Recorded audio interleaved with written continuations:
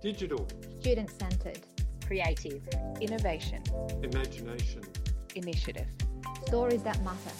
I'm Barbie Panther, and this is Tales of Teaching Online, brought to you by Deakin Learning Futures. I'm joined today by Madeleine Schultz, who with her colleague Damien Callaghan from the School of Life and Environmental Sciences led the transition of teaching of chemistry online. How are you today, Madeleine? Not too bad. Thanks for having me. Can you start by telling us a little bit about yourself? Sure. So I am a chemist, trained as a research chemist, but I've moved into chemistry education research. So that's an area where I've been active for over a decade now. I've only been at Deakin for a couple of years, but I've been lucky to have established some great collaborations in research and obviously very happy to be involved in teaching. Now, I know you've got a really big background in pedagogy, Madeleine. I've seen you at conferences over the years and lots of publications in chemistry education, but I believe you haven't done a lot of online teaching before this. That's correct. I'm probably one of the great skeptics in this area, and I've always had the firm belief that it's better to teach face-to-face. I think for chemistry, there's some real challenges with online because it's such a practical science and students do spend a lot of time in the lab. So in March, when we had to quickly move to online delivery, what were your first thoughts about teaching chemistry from home to students at home? Well, there's a few aspects. The practical aspect actually in first year is not that great. So our large incoming cohort of first year students only does 3-hour practicals during the trimester. So obviously they were going to miss that. But that wasn't our greatest concern. We were initially concerned just about the delivery of the content because we do have a lot of student interaction in the lecture theatres and in the face-to-face tutorials. So that was 4 face-to-face contact hours these students were going to be immediately missing each week. And how did you respond to that? Where did you go looking for inspiration, or how did your team work together to come up with a solution? Well, in a sense, we had what they say in German, Glück im Unglück, luck in the unlucky situation. So at my campus at Warren Ponds, the largest lecture theatre only holds 270 students.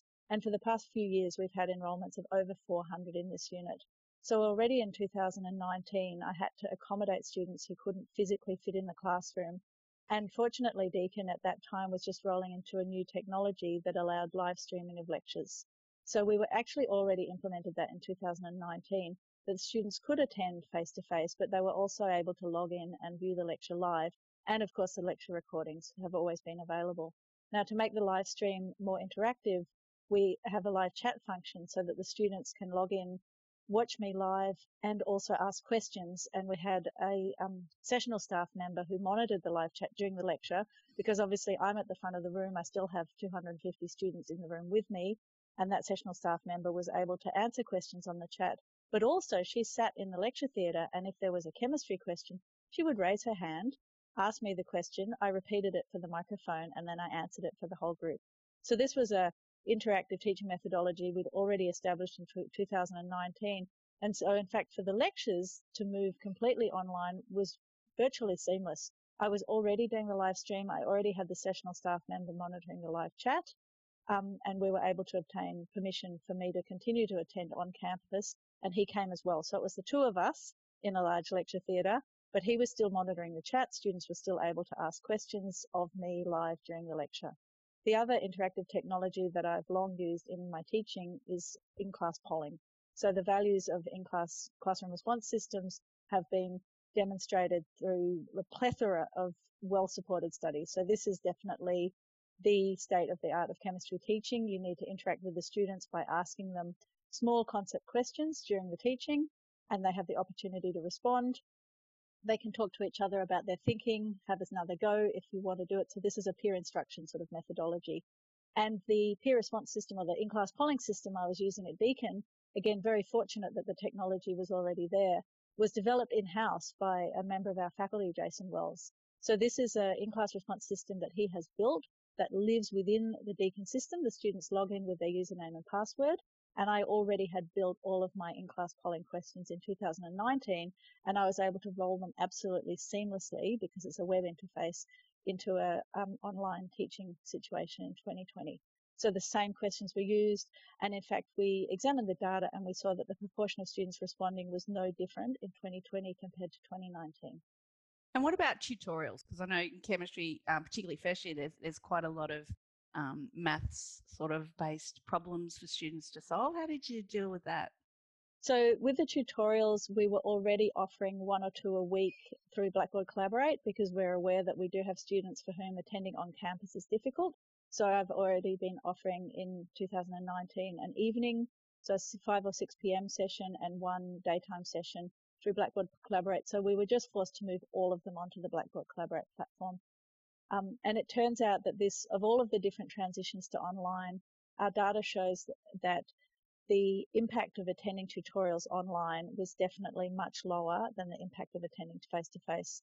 So one of the great things with all of the data we have is that we can monitor which students attended which lectures, which students watched live streams of which lectures, which students responded to which in-class poll, which students attended which tutorials.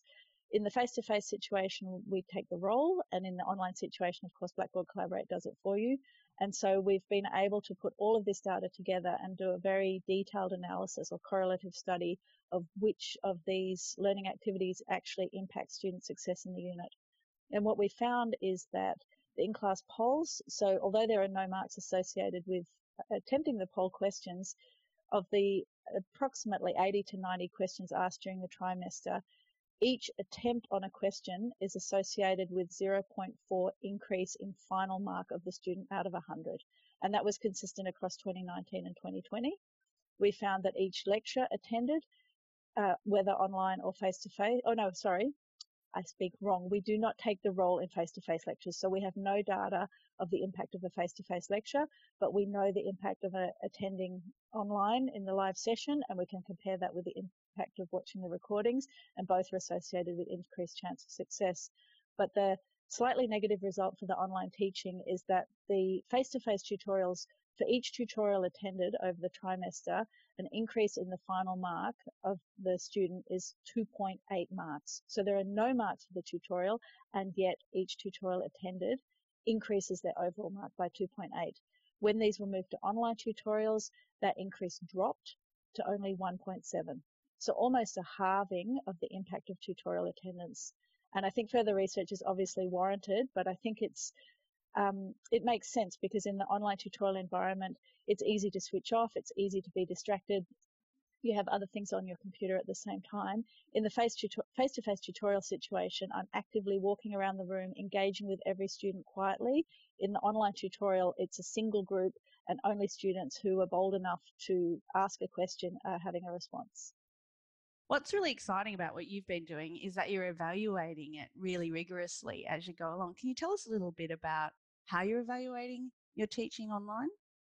I can try. So here, in full disclosure, I have to say I'm not a statistician, and I've been absolutely fortunate at Deakin to enter into a collaboration with she's a PhD student in ecology, but her great skill is in data analysis. So her name is Anna Miltiados, and she knows all of the appropriate statistical tests, and she essentially has cleaned up our data and been able to look for these correlations. So for example, student success, so final score out of 100, and being able to then correlate that through the appropriate statistical tests. And again, I am the last person to ask what they're called, with participation in learning activities, which includes in-class polling, lecture attendance, tutorial attendance, and she's been able to correlate it also with participation in assessment tasks. So I haven't talked much about the assessment tasks in this unit, but it already actually had 30% of assessment entirely online before the transition to online. And so we were, again, very fortunate that we had data from previous years, and in exactly the same assessment task, we could look at student engagement and student success in those identical tasks where the learning activities had moved online, but the tasks had not changed because they were already online. So what about prac, Madeleine? I know you don't do a lot of it in first year because of your really large student numbers, but quite challenging for our current situation. Can you give us an idea about how you've conquered that problem? Well, I wouldn't say we've conquered it, but we certainly took a non-traditional approach. So the closure of campus and cessation of on-campus teaching occurred actually after about 200 of our students had already attended their first face-to-face practical experience. So we have approximately 1,000 students, and about one-fifth of them had already come onto campus at Burwood and done a face-to-face prac. So we had 800 students that needed a replacement for that, but we were definitely concerned that this be a fair substitute. So what we managed to do in the few days before no staff at all were allowed online was to make short video recordings of the 5 small tasks that are part of that very first practical experience. And then we made those videos available to the students, and they were given the identical worksheets to those that are filled out in the face-to-face experience, and these were marked in the same way. And this was quite interesting for us. So the adoption of videos to replace pracs has been absolutely by far and away the most common response to moving teaching online, both in Australia and internationally.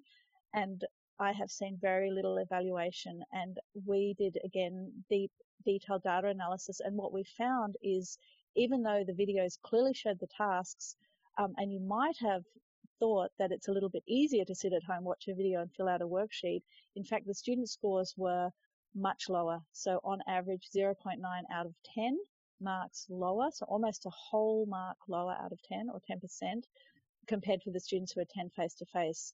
Now, again, more research is required to see what's going on here, but we think that what's missing in the face-to-face environment is that easy access to the sessional staff member, we call them a lab demonstrator, who explains things and helps with the worksheets. We did offer drop-in sessions with demonstrators, which were reasonably well attended, but clearly the students did not get as much support through that process as they do in the face-to-face environment. So for the remaining 2 practicals, we have a total of 3 practicals, we decided to move offline completely. So both Damien and I have school-age children. So during this whole period, we were also existing through school at home and seeing our children being educated through a screen, and we both very strongly felt that our students needed to have a hands-on experience. And there is a little bit of literature about involving other senses, and the importance of the physical activity, using your hands, thinking, designing, moving, planning, and of course the opportunity for things to go wrong. So one of the things that often happens in a lab environment is you knock something over, you spill something, you drop something. If you're watching an activity on the screen, that doesn't happen. So Damien and I sat down, brainstormed, and spent a lot of time and worked together again with a team of sessional staff, and we've put together 2 kitchen chemistry experiences, which are practical activities that are directly related to the content that we're teaching in the lectures for this unit, where the students did simple tasks at home in their kitchen, and then they filled out worksheets. And how did the students find that experience? Well, unfortunately, we didn't get a huge amount of feedback, although we did ask for feedback, and we actually opened an anonymous discussion forum on the unit site where students were able to post anonymously. We got, of 1,000 students, I think only 16 responses there. So you can't even, this is less than 2%. The students were understanding that it was impossible to come into the laboratory, and a few of them were very positive. They said it was a lot of fun and they really enjoyed it. But there were also some criticisms. Some students felt like this was inherently less scientific, and they thought that watching a video made in a real laboratory was a better learning experience because they thought it would better prepare them. Now, we don't necessarily agree, but that was the students' perception. But again, some students were very happy to get away from their screen and have the opportunity to do something with their hands. And from the vast majority of them, of course, we heard nothing, so I can't tell you. It's very interesting, isn't it? I'm absolutely fascinated with, how the students are going with this and how understanding they're being. The students have been very, very positive overall, and yes, very understanding and very forgiving. I do wonder how long that's going to last. So the other sort of key area for chemistry, which has been traditionally assessed by an end of semester exam, how did you change your assessment practices? Oh yes, so this was another major project. In fact, every aspect of this unit was a major project. I think when you have 1,000 students, anything you do is a major project. So I was particularly concerned that the students should not all be given the same exam, because I'm very aware of potential for collusion and or cheating. So what Damien and I did was we split the 10 weeks of content half. So each of us for 5 weeks of content, we each wrote multiple versions, so between 3 and 7 versions of a question around that week's content as a question pool. And then each student was given a random selection, one question out of each pool. So the exams differed. In addition to that, we decided that it was still critically important for them to actually draw and write with their hands and not just select responses. And so we set this up as an assignment folder where the students had to handwrite their answers, take a photo, and upload these for marking. So this worked reasonably well, I would say, for 1,000 students. So obviously there's always a few files that you can't open, a few students who were unable to upload, but by and large, the vast majority of them did this seamlessly. Thanks so much, Madeleine. It's been really fantastic to hear today about how you've been so thoughtful about the way that you've moved chemistry online and the way that you've evaluated what you've done. If you're interested, you can have a look in the Journal of Chemical Education, where Madeleine and her colleagues have published some of their results from their evaluation. Thanks for having me. It's been fantastic having you. Thank you so much.